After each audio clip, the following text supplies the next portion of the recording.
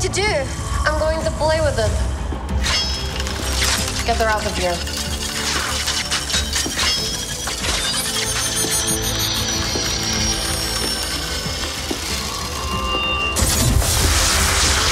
Are you crazy?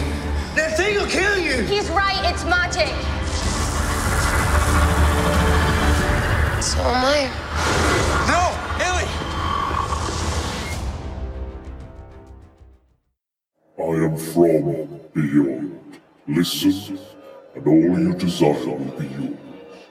Welcome to Spider-Dan and the Secret Balls. Prepare for battle.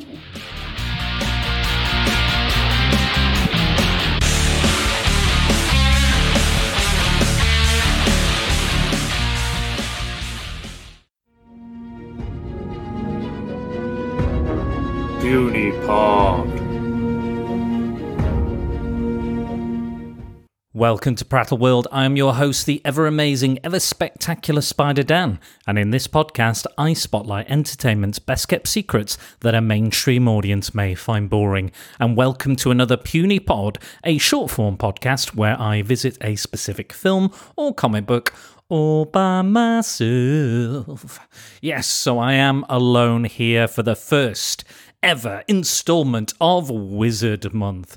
So I have pre-recorded some of these already. Some are still being recorded quite late into the fact, including this one. But we are rolling on, we're rolling ahead, and we are cracking on with the very first installment. So I've got a lot, I've got an amazing lot of guests to share with you. I've got some films and some comics, which I'm going to share today.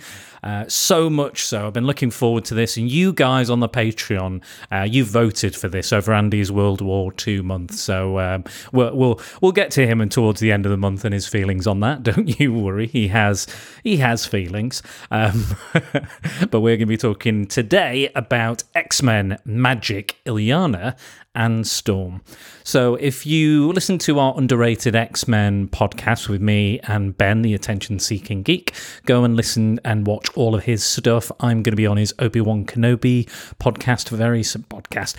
YouTube live video series very soon, and it's going to be a lot of fun. I can't do any of the Comics in Motion stuff because I promised Ben, but I'm going to be on every single one of those, so it's going to be really fun, so go check that out. But if you listen to that podcast, you'll know that I'm a huge fan of Illyana Rasputin, so Colossus's sister in the X-Men, and she is an X-Man herself, and joined the New Mutants in their early days, and has grown on to become probably one of the more popular female characters within the X-Men franchise. She has teleporting abilities, she creates these stepping discs, but also, which we're going to get into in this story, has a ton of kind of mystical and magical powers, and that's really one of the more interesting things about her. Initially, when she was in the X-Men comics, she was just, Colossus's kind of baby sister, and she'd pop up here and there, like she'd be a hostage, like Arcade took her hostage, and a few other instances, maybe when Colossus would go back home and stuff. But this is when I think she was visiting again with the X-Men. Getting off topic, but I just love the character. I think her backstory, which again is huge. This story is hugely influencing on her character, because before she basically didn't have a character. She was just a child. Unfortunately, she wasn't given much agency, didn't really have any kind of opinions or insights or anything. She was just kind of there, and there's nothing wrong with that to a degree, but this is the story that basically forms her character and really changes her, because she goes through a gamut of emotions and issues and abuse, and I love that character. I thought she was great in the New Mutants movie. Again, I know a lot of people didn't like that, but I thought the characters were were treated fairly well. I think they were fairly well defined. You know, they were reflective of what I expected in the comic book for the most part. I think maybe Bobby and Sam maybe needed a bit more work or a bit more, but I think the female characters specifically were really strong in that film. And yeah, I love when the X-Men mixes with stuff that it doesn't usually kind of touch on. Like, I like when it brings in kind of magic elements or horror elements, like they fight Dracula. You know, Chris Claremont was having a lot of fun, obviously, but also, you know, he did all sorts of weird decisions and stuff. And, you know, whether you like his work or not, and again, I'm going to get onto that. It's up to you, but I appreciate when they did something out of the realm of what they normally kind of standard, you know, Sentinels, Magneto, Evil Mutants, that sort of thing. I liked that. I've always did. So yeah, the collection I'm reading, which is X-Men Magic, Illyana and Storm, and that is it collects issue X-Men Uncanny X-Men 160, and then the title miniseries 1 to 4, the complete miniseries of Magic, Illyana and Storm. So while training in the Bermuda Triangle, so this is after a clash with Magneto, who was living there, basically. I think Cyclops stumbles upon it and becomes him and his then sort of girlfriend or you know, love interest at the time were there. Maybe, I don't know if they even became love interests. I think they kind of played with the idea, but then they brought in Madeline Pryor. Anyway, they are in the Bermuda Triangle, and the reason they were there is because Magneto's base was there, and it's this kind of almost Lovecraftian-esque kind of ancient civilization kind of city sort of thing. They had a fight with Magneto, they defeated him, but not before. Basically, that issue is 150, if I remember rightly. And it ends with kind of Magneto crying and breaking down because he injures Kitty Pryde, who is a fellow person of Jewish descent, and this kind of breaks him. And this was the point where Magneto began his road to redemption. You know, you could argue whether he was ever truly redeemed, or, you know, he dips in and out of how evil he wants to be, but that's what kind of makes him a very interesting character. Anyway, again, back to the point. So the X-Men are basically training and having a good old kind of sparring session on this kind of in the Bermuda Triangle. And all of a sudden, Belasco, who is a demonic kind of prince of hell sort of thing, who lives in Limbo, so I guess the Prince of Limbo, he decides that he wants Illyana for himself. And he wants to corrupt her and make her his bride and use her soul to create bloodstones. And these bloodstones would help bring about the return of his masters, the Elder Gods. So what happens is Illyana's dragged in, and the X-Men follow on this adventure, and they discover that the X-Men have already been here. What? And it is an older version. They meet older versions of themselves. They meet dead versions of themselves. They meet evil versions of themselves. And it's all because in this alternate timeline, they did manage to rescue Illyana, but they actually got stuck there themselves. So Illyana made it back to Earth safely, but they did not. And spoilers, I will be going into a lot of spoilers with this. The opposite happens in this. So Illyana is not saved. She is taken by Belasco, and even though they are helped by a sorceress, Storm, who attempts to help them and does manage to kind of change history, so to speak, and they get back, and then just as they have Illyana in their hands, like Kitty's holding on to her, like come on, and she lets go for a split second, lets go of her. But because time works differently in Limbo, which I'll again get onto, she lets go and grabs her again, and by the time that split second has gone by, she is aged 7 years. So she's now a teenager. She's gone from like not a toddler, but you know, a very young child to a teenager, a full-grown teenager, and it's a bit mad. That's kind of how it ends. So she's basically actually, in many ways, and again, we'll get onto it, has lost her innocence. She doesn't discuss her time in limbo. She doesn't go on about it. She pretty much keeps it all to herself. And the real development of her character, arguably, the creation, arguably, of her character happens in this story. But the development and where I became really interested in her and her story was during the run of the New Mutants, where she becomes a key player and arguably the star of that book, arguably, I'd say, because she's just so fascinating to read about. So that's issue X-Men 160, which again kind of gives away the ending of the miniseries, but it's interesting to kind of fill in the gaps between. So I'm glad they included that in this collection. And so Illyana is, again, pulled in by Belasco, and Storm manages to save her from Belasco for the time being. And she casts him away, or kind of causes a spell, or escapes him in whatever way. I think they teleport away or something. And Storm, in this alternate timeline, was actually, she knows magic because she was a student of Belasco. So she took up the kind of bride aspect, and she then realized how evil she was becoming, and potentially, taking over as Belasco's kind of bride, or the ruler of Limbo. And she decided to turn against that and began kind of fighting against him and the evil version of Nightcrawler, who he kind of has under his power. Colossus is dead. Wolverine is also dead, and they've been killed by Sim, who gets introduced in X-Men 160, Uncanny X-Men 160, who is kind of this, almost like a biker gangster, kind of this kind of leather jacketed, super strong guy. Like, he's throwing like Wolverine's claws, the skeleton of Wolverine's claws. He's throwing them at Colossus, and yeah, he's a real tough bruiser of a character, and he's interesting in his own right, but he's played in a very modern way. Like, he is from Earth, and Belasco is this very Shakespearean style villain and antagonist, very Faustian sort of thing. So yeah, and basically Storm begins to teach her magic and to raise her and to teach her things. And we discover that Kitty Pryde is still alive in this timeline as well, and she wasn't able to help in that fight in the previous issue.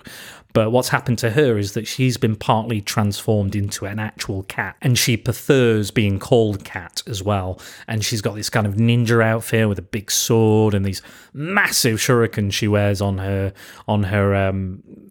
costume. Now, her and Storm both have ideas of what they need to do and how they can use Illyana to stop Belasco. So, but because of all the horrible things that have happened to both Storm and Kitty and the rest of the X-Men, they do contemplate killing this tiny child, because if Belasco ever gets his hands on her, she's going to go through the worst possible experience ever of her life. And these guys have experienced it, so they know. So there's quite, the stakes are quite high already. But you also get them kind of disagreeing on how they should kind of train her and what they need to do. And they break off, basically. Storm says, no, you're not teaching her you're not teaching her this way, we're going to raise her this way. So she disagrees, and then later on she comes back to Storm's kind of place and basically kidnaps Illyana. And then she takes her to this remade version of a Limbo version of the Savage Land. So in Belasco's first appearance, he fought Kazar in the Savage Land and was driven away because he was trying to use Shana the She-Devil as his bride, basically, to bring about the return of the Elder Gods as well. So he's kind of he's a bit bitter and twisted about it. So much so he creates these statues of them and kind of shouts at them and scowls at them, and he's not happy with Kazar, basically. So he holds a grudge. But yeah, so Kat has then kidnapped Illyana, and she is then taught, like, she grows in age quite drastically. I will talk about the kind of the timey-wimey, wibbly-wobbly stuff later on, but she grows in age and she's been taught combat, and Kat is well trained, obviously trained by Wolverine. She knows how to fight in more ways than one, so she's adding to that. And what happens then is they decide this is it. They're going to storm the castle. They're going to kill Belasco, and they're going to send Illyana home. It's the only way. They have to kill. Basically, the problem with killing Belasco is Limbo. So you can't kill Belasco without destroying where you are at, sort of thing. So it's an interesting kind of predicament to get out of. But Illyana and then Nightcrawler, Illyana and Kat, like, Nightcrawler's really fucked up in this version. He basically represents, like, the Nightcrawler in the book, obviously he has the demonic appearance, but deep down he is the most lovable, cuddly elf, you know, and religious, deeply religious man as well. And, you know, ladies' man as well, on top of all the other character traits. He's still my favourite X-Man, regardless of what the writers have done or killed him off or whatever. He's the best X-Man, and he represents that ideal that Xavier has, that dream that he has. But in this version, in that first issue of Uncanny X-Men, he is groping. He is groping Kat. It doesn't say exactly where she's been groped, but it's implied to be a very intimate area. But so that's why she knows that wasn't, you know, the regular Kitty knows that that's not Nightcrawler because of that. He's like, he would never do something like that. But they managed to kill Nightcrawler. They managed to trap him in the floor and snap his neck, I believe, if I remember rightly. Then Kat uses Belasco's magic and stuff in the castle to send Illyana home. But it is all for naught, as it is revealed it was all a ruse and she didn't actually go home, and all the X-Men she sees are evil because it's not really them. And now Belasco has his hands on Illyana. Now he's then again, time jumps again, and Belasco is heavily taught her, and she's well under his influence in the world of kind of the black magics and stuff. And what he does with Kat is he turns her into a full cat human. So she's got no control over herself. She's just a literal kind of cat beast. And while she's trying to escape, and Illyana's trying to run away, she is forced to kill Kat, and she snaps her neck because she's about to kill Storm, who is resolved again, because she knows Belasco has his hands on Illyana, to kill Illyana before they can bring about this return of the Elder Gods, because it's too dangerous, not only for Illyana, but for all of reality, basically. When she manages to escape Belasco, well, actually, no. Belasco strands her in the wasteland of Limbo, and she's dying. She's cold. She's hungry. And during this point, her mutant powers emerge, which is, again, the teleporting stepping discs. And this really tragic moment happens where she teleports herself home. She goes straight back to Russia. She meets her parents, and she's like, "It's me, Illyana, I'm home." And they're like, "What are you talking about? Our daughter is not that old. Who are you? How dare you? How dare you offend us? How dare you come back and lie? How dare you? Who are you? I don't care. Get out of my house." And Illyana is visibly upset. And again, time and reality and space is all confused in Limbo. So all these kind of things could not have happened. Could be an alternative timeline. Could be the right one. Could be the wrong one. Don't know where in time she lands. And she's devastated because they are fucking rude to her. But it is Illyana. It's definitely Illyana. And then the New Mutants pop up as well when she goes back to Limbo. She has to go back to Limbo because she's not strong enough yet, I think, or something like that. It's quite an in-depth book. There is a lot of stuff to kind of remember. It's been a while since I read it now, but there's a lot of dialogue, obviously, because it's Chris Claremont. So there's a lot of, ooh, and this and this and this.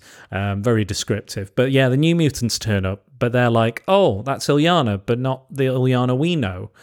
So it basically implies that later on, they're going to have a time travel adventure where they're going to meet this version of Illyana, even though they know the first one they meet is the oldest version of Illyana at that point, which is when she comes out of the adventure. But yeah, and she eventually tries to replicate the magic that Storm used. So Storm's magic is like kind of earth-based and kind of very much to her, because she's a lover of plants and nature and all this sort of stuff. So she can create like an acorn. So Illyana's trying to master these powers that have been taught to her by Belasco and by Storm and a little bit of Kitty, and she's trying to combine everything, and it just doesn't work. She can't get it to work. But then she decides, why am I trying to create something that isn't me, that doesn't represent me? What if I created a weapon? And she creates the first soul sword. So she pulls it out of herself. The Dark Child as well starts coming out of her at this point. Like it's kind of her demonic kind of other self, her kind of Jekyll and Hyde persona. And it's more, she has a more demonic look and a scarier look. And again, every time she uses this soul sword, like more and more of the armor grows on her. This would come to a finale somewhat in the storyline, the crossover Inferno during the 80s, a little bit. But again, she's died and come back, and she basically, spoilers for that event as well, but she, again, you can read this on a Wikipedia, you probably already have. She kind of gets rid of her demonic powers and everything and goes back to being her original age. But then, unfortunately, she contracts the legacy virus, which is basically a metaphor for, it's a trade-off for it's like mutant AIDS, basically, unfortunately, or HIV. And she dies of that really tragically. However, she does come back to life because it's X-Men. And who doesn't die and come back to life in these stories? That's all they ever do. But yes, so Illyana creates his soul sword and almost defeats Belasco. He turns human, she becomes more demonic, but then she realizes, I don't want to become like him. I don't want to be like Belasco. I'm better than that. So he escapes, and she leaves Limbo because was taking over Limbo, and that's it. She goes home, and that's where it picks up, and Kitty grabs her again and pulls her out. But yeah, that is the story itself. It's fun. I would say I enjoyed it a lot, but there was a lot of stuff I wasn't. I'd say it's good. It is a good story. It's solid. It's got everything you want. I will say there was a few things that confused me, or I didn't really understand. So, like, Belasco is periodically creating these bloodstones, but there doesn't seem to be any rhyme or reason why and when he creates them. It's not like, I feel like if there was some sort of thing like, oh, now we can create a bloodstone, and now we can create the bloodstone because of this, you've done this. Or maybe if there was like a prophecy where something would occur, or this will occur, and the next bloodstone will be created. But it kind of just seems to just like, yep, now, here's another one. And I was like, it doesn't, like, or if there was some sort of phenomenal event, like Storm dies or Cat dies, and it's like, now I can create the bloodstone because you've been through this and you've experienced this, and something like that. I didn't get that. And I think problem is with magic, you kind of have to set some sort of rules or structure with it. And I think that's not always how it works in the thing. Tom Palmer inks the story. I forgot to say who wrote it as well. I said Chris Claremont wrote it, but the art was by John Buscema, Sal Buscema, and Ron Frenz. But the inking is by Tom Palmer, which I don't mind his inking. The only problem is you always know it's him doing the inking, and he did and it sometimes kind of not ruin the art, but it's almost like it puts on like it's a filter almost. It's an inking filter that goes over the art, and sometimes I appreciate it, sometimes it looks good, and sometimes I'm like, I don't know if it really works with this art. So yeah, love it or loathe it, he does the inks in this. So if you're familiar with the work of all those artists, you will notice it looks specifically quite different. It's because Tom Palmer's inks are so heavy. And again, they're not bad. They are not bad. It's just that, unfortunately, you lose some of the art underneath his work. Another thing I didn't really like or appreciate was the story seems to be quite linear. It seems to happen over almost a couple of weeks, or almost instantly. You pick up from the last issue. You know, it's not very clear how much time has passed, but she just all of a sudden is just like, oh, I'm older. And I'm like, okay, but I thought it was going to be kind of like Interstellar rules where, you know, actually she had lived the full 7 years of her life in limbo, like full years, and then on Earth it was only a moment. But then it kind of does explain why the X-Men haven't aged, or they go basically straight back to the time they left. So I guess that kind of makes sense that it's just all changing and constantly moving. So like certain characters will age, but certain ones won't. I get it, but I just felt, again, it needed a bit more kind of consistency. And I guess maybe he's playing with the kind of loose rules for later on. He didn't want to restrict himself story-wise, but it was just like, oh, it's just different. And I need her to be a teenager so she can join the New Mutants. It did feel a little forced, but I don't know, it's one of those, but it's miles may vary, I will say, but I love this character. I love all of this. Could it have gone a bit darker? Maybe not at the time in the 80s. I don't think you can go this dark with this much darker with a mainstream title, because obviously in the film, you know, this obviously is reflective of real life kind of tragedies and horrible instances of you know, girls being child brides or, you know, sex slaves and things like that. That's very much reflective in her story. But obviously they use the demonic possession and stuff as a kind of a framing device to tell that story. And I think it does work to a degree, but I think they kind of dance around it a little bit. I think in more modern comics you see a bit more of that backstory and what really was kind of done to her and the kind of devastating and why she's, you know, a little bit evil or a bit fucked up. You know, that's what makes her a really fascinating character. I love her dark sense of humor. I love how she's she's very sassy. I love that she doesn't suffer fools gladly as well. She's got a cool sword, like all the armor and stuff. Like every iteration of her has a really cool, definitive look. And I you know, I loved her in the film, like I said. And I think her way of sorcery and her going around it was really interesting, and the way how she struggled. It wasn't like, oh, I'm just magic now and that's it. It was a proper struggle and a learning experience. I love seeing these alternate X-Men as well and what could have been. I think there's a lot to like about this story. I don't think it's the best X-Men story I've ever read, but you know, what is going to be? There's so many kind of classic ones out there. But I think if you like the idea of a mystical X-Man and a character like this that has been through this sort of kind of trauma, and if you like magic, if you like wizards, this is the story for you, I think.